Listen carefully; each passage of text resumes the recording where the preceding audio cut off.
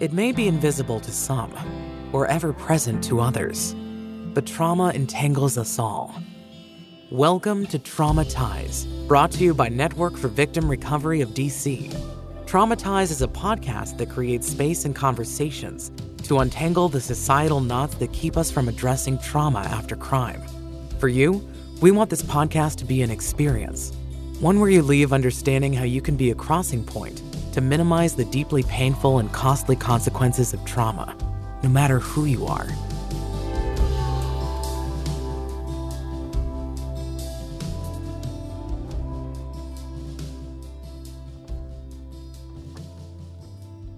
Welcome back to Traumatize, where we believe trauma is a common thread of the human connection. I'm Bridget Stumpf, and I'm here, as always, with my co-host, Lindsay Silverberg.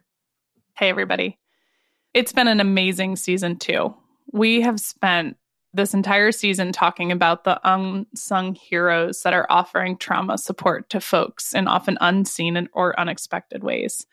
And we've been incredibly lucky to have such engaging guests that are really giants in their respective fields. I know for me personally, getting to talk to Jen Hamilton about the work that she's doing as an OB nurse was just like an incredible intersection of all of the things I love. And we'll talk later, but talking to Eduardo, who is a chief of staff for Representative Escobar, was incredibly moving. Just the impact that his work has both on like the constituents that they serve and the staff that he works with. I was very excited this season to be able to talk to Dr. Erin Kirkpatrick, who's a veterinarian, about the ways in which she really caretakes not only for the animals that her and her staff care for, but for the people that love them. And got to talk to two incredible journalists, Alex Hannaford and Jeremy Young, about the ways in which they are impacted and journalists are impacted about storytelling and how important that piece is, but how hard that journey can be for them. And if you'll remember, we got to talk to Janet McGee, who's an advocate and a professor of mortuary sciences, about her journey into that work and how tragedy really intersected with her life while she was doing this work, and how that's propelled her to make sure that people who are grieving the loss of a loved one are well taken care of when they do have to intersect with mortuary sciences. And then we rounded out our season talking to Christy Molnar, who's a nutritionist and health advocate, about the ways in which trauma can really have an impact on someone's understanding and interaction with food. So hopefully you've been along on the journey with us for this whole time. It's been a really incredible season, and we're so thankful for you, the listener, and especially for our guests, and just letting us into a little bit of their world and the impact that we were able to see that they're having on folks who are impacted by trauma. Yeah, Linz, I feel like we just jumped into the, is it the DeLorean? What's the cool pop reference of going back? I don't think it's cool anymore, but that is an elder millennial pop reference you just used. You really kind of took me back to some of these amazing conversations that we were having with folks and my own aha moments. It's so interesting. You would think the amount of time that you and I spend thinking, reading, talking about these issues, that there would be little to learn. And what I understand when we bring other folks into the conversation is just how much there is still to take in to really add to not only our own understanding, but how we're connecting the dots for all the folks that we're hoping to bring this shared language to around how trauma really impacts us in our lives. As we're reflecting on all the folks that came and joined us on season 2, Lindsay, I really want you to think a little bit about some of the themes or maybe the overarching points that really hit home for you or impactful in how you experienced the season. Yeah, as I was preparing for this episode, I kept thinking about the quote from Mr. Rogers about, in times of great need, like look for the helpers. And I feel like that's what we were able to highlight this season. And for me, it was such a beautiful reminder of all of the spaces and places that there are these like incredible helpers who are intersecting with people in their hardest moments, where like you might not expect to sort of have to have those hard moments in these places. And some maybe more so than others, like mortuary sciences.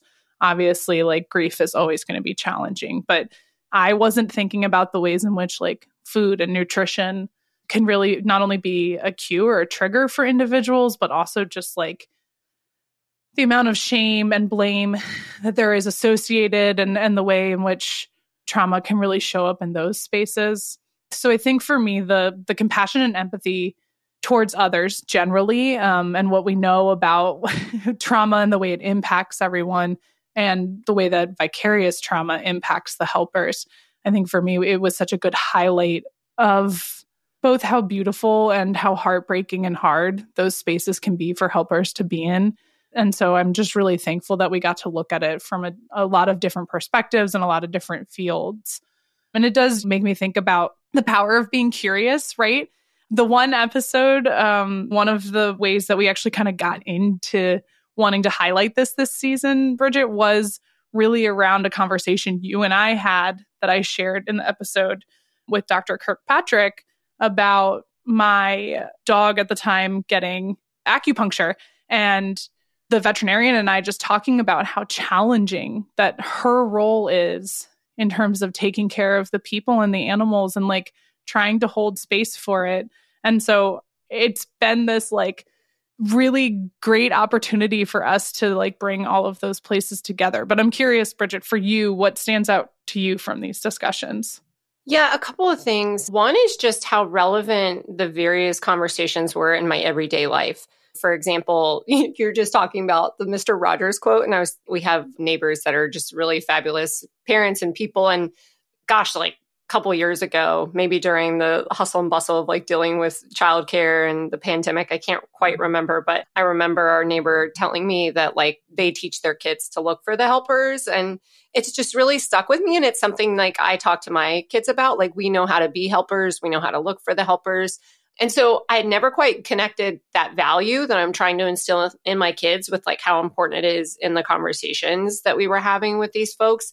And even just last night, my friend Jamie, we were kind of having a family dinner, and she unfortunately had to put down a pet she's had, gosh, since I was like a young person, which feels like a long time ago, when we used to be able to sort of like spend a lot more time together. And she was talking about the process and how he had been really sick and it was really aggressive and quick, and just like the compassion. And when I mentioned to her, we had talked to Erin, and I actually shared how Erin donates to her university when they've lost a pet that they've been caring for, and just the humanity of how you honor the significance of that loss. And it was really beautiful to share that with her and see her kind of make meaning out of her interactions with the vet that was supporting her through the process when they had to put Gus down. And so it was just kind of this like really organic way to bring some of what I've learned into these conversations. And, you know, I would just say thematically, as I'm thinking about the opportunity for connection that I've had in this season in my own life, one of the overarching themes that I really felt in conversations, particularly the ones with Jen and Erin and Christy and some of those folks that are kind of in that medicine or medicine adjacent space even, is really them sharing how much trauma education is needed in these places and how kind of far we still have to go to really catch up with having shared language and understanding. And I really think this speaks volumes to how the education piece that you and I talk about all the time. We talk about it in our profession, working with survivors of trauma, with lawyers, working on all sorts of fields. And I've really wanted to push education requirements in some of these public agencies that are interacting with the public, knowing the rates of trauma that the public is exposed to. But I really think the education piece is just as important in our everyday language, not just as professionals. And so that's kind of been a theme for me, is thinking through how do we continue to bring into the people that we intersect with in our daily lives just the value and the beauty of being able to connect around this common understanding of what trauma is and how much it really impacts people's lives.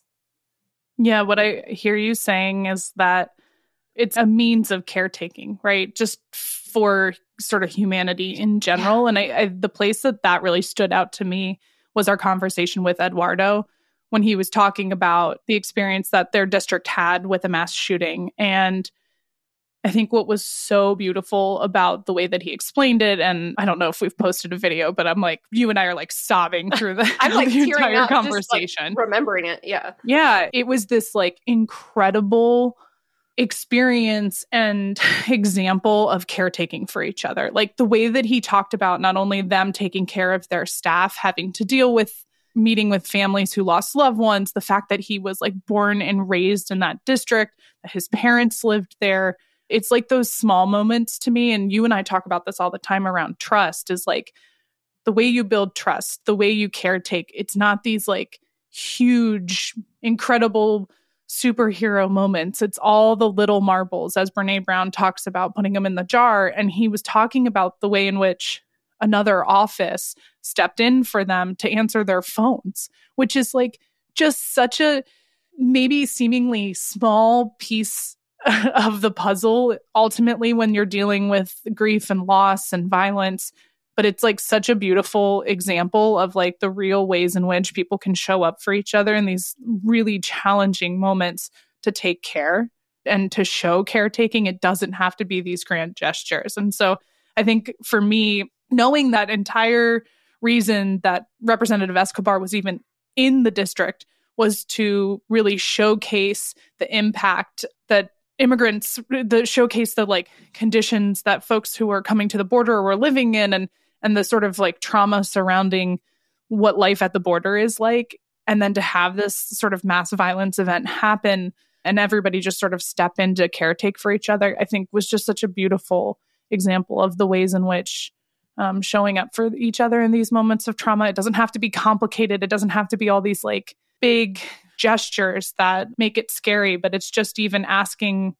I mean, for me, I always believe that the best thing you can do when someone has experienced violence or trauma or having a hard time is showing up. Like, you don't have to have the right words. You don't have to do the right thing. Like, the most powerful thing you can do for somebody is be there and be with them. It's such a powerful act of validation, I think, for the helpers, right? Because we're conditioned to sort of know how to support the folks that are directly exposed to the harm. And I think when we can offer support to those who are in the space holding and really sort of bearing witness to that direct harm and trying to be the responders in those moments, it really, to me, is a way of validating, like, we see the helpers, we see the impact this has on you, and there's a small piece that we can help kind of hold up in this process. So that's, I think that ties back nicely to this idea of caretaking and just like how much it really enhances like the human experience, right?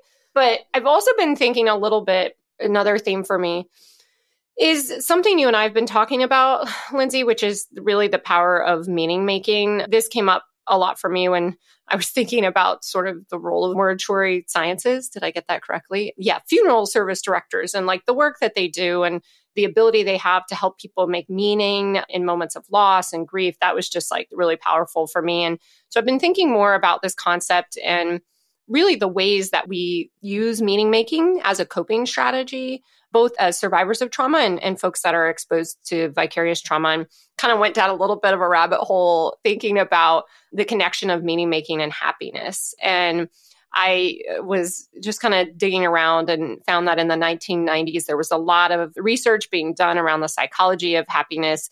And there was even an article that was published, and it was in like May 1996 by Danner and David Meyer. And they argued that happiness was spread evenly over the course of one's lifetime, but that they found there were these kind of specific factors or personal traits that they were associating with higher levels of happiness. Now, I don't think all of this has aged well when we think about like privilege and under-resourcing of communities, but one of those factors specifically was the feeling that one has control over their life. And the reason this hit so closely to me is I had been texting with a friend at the end of our last season. And I kind of talked about a concept he had shared with me in, I think, episode 8 of season 1. And what he had shared, and he's not someone that was like living in trauma spaces. So talking to him about this was kind of like revolutionary. And he was like, yeah, I hear what you're saying. Like, trauma is, you're born and you're kind of like ice block shape, and that's who you are. It's your biology. It's how you come into this world. And then as you experience life, different events and experiences shape you into who you are. And those can be traumatic events that are kind of chiseled into you permanently. And I was reflecting on this. And so he just kind of texted me after he had listened to all of the podcasts, in that he said he had also gone down a little bit of a rabbit hole. And he said, I've really been wondering why trauma is so affecting on people's lives. And he said, I think it's the loss of autonomy, exactly what the research around happiness was identifying. And he said, whether it's intentional or even a cruel turn of fate, it's the idea that you don't get a choice about what happens to your own life. This really hits home even more today. But what he did is he suggested that I read a book, The Stranger. It's quite a throwback for folks that haven't read it, or even watch the movie Ikiru. It's a 1952 Japanese film. It actually means to live in English, and it really kind of follows the struggles of this terminally ill Tokyo bureaucrat when he's on a quest to find meaning during life tragedy. And what's so interesting about this to me is we've been talking at NVRDC about this Japanese concept. It's referred to as ikigai, and it's the idea that all of the domains of your life overlap to give you a sense of meaning and purpose. And it's fascinating to me that what this friend was sharing with me is it's not just about the moments of loss and control, but it's about how in those moments do we search for meaning and purpose. And that to me goes exactly back to the theme this particular season, which was there are people all around us who have made it their life's work to help us find meaning and purpose out of the hardest thing that's ever happened to us. And so I just wanted to sort of share with you how I, again, kind of been thinking about this personally in my life and how it's kind of shown up in these conversations, and really, really feeling, not to channel back to gratitude, because we talk a lot about the practice of gratitude, but I'm feeling grateful that this friend took the time to share this with me. I happened to be stuck in the Logan Airport during this text exchange. Shout out to all the people in Boston that have to deal with the Logan Airport, and to my HBS Spinum Pod 45. But I'm really grateful he shared this. And I think for me, it's been kind of a closure, a full circle, as we ended last season talking about this ice block and how trauma shapes us and forms us. And the way I've come to think about it, to add to his analogy, is the helpers are the people with the torch that are really rounding some of those rough edges that trauma creates in our ice block throughout our life. They help kind of soothe and smooth so that we can continue to move through the world. Again, changed, but not necessarily in a bad way. Sometimes it's changed because we've been able to find new meaning and purpose. And a lot of that is due to the helpers that surround us. Yeah. We are just so absolutely grateful for those of you who've joined us for season 2 of Traumatize. And as we always say, and as you listen to season 2, please be sure to subscribe and rate and review the Traumatize podcast wherever you listen. But I think, Bridget, as we close out this season, spoiler alert, we'll be back.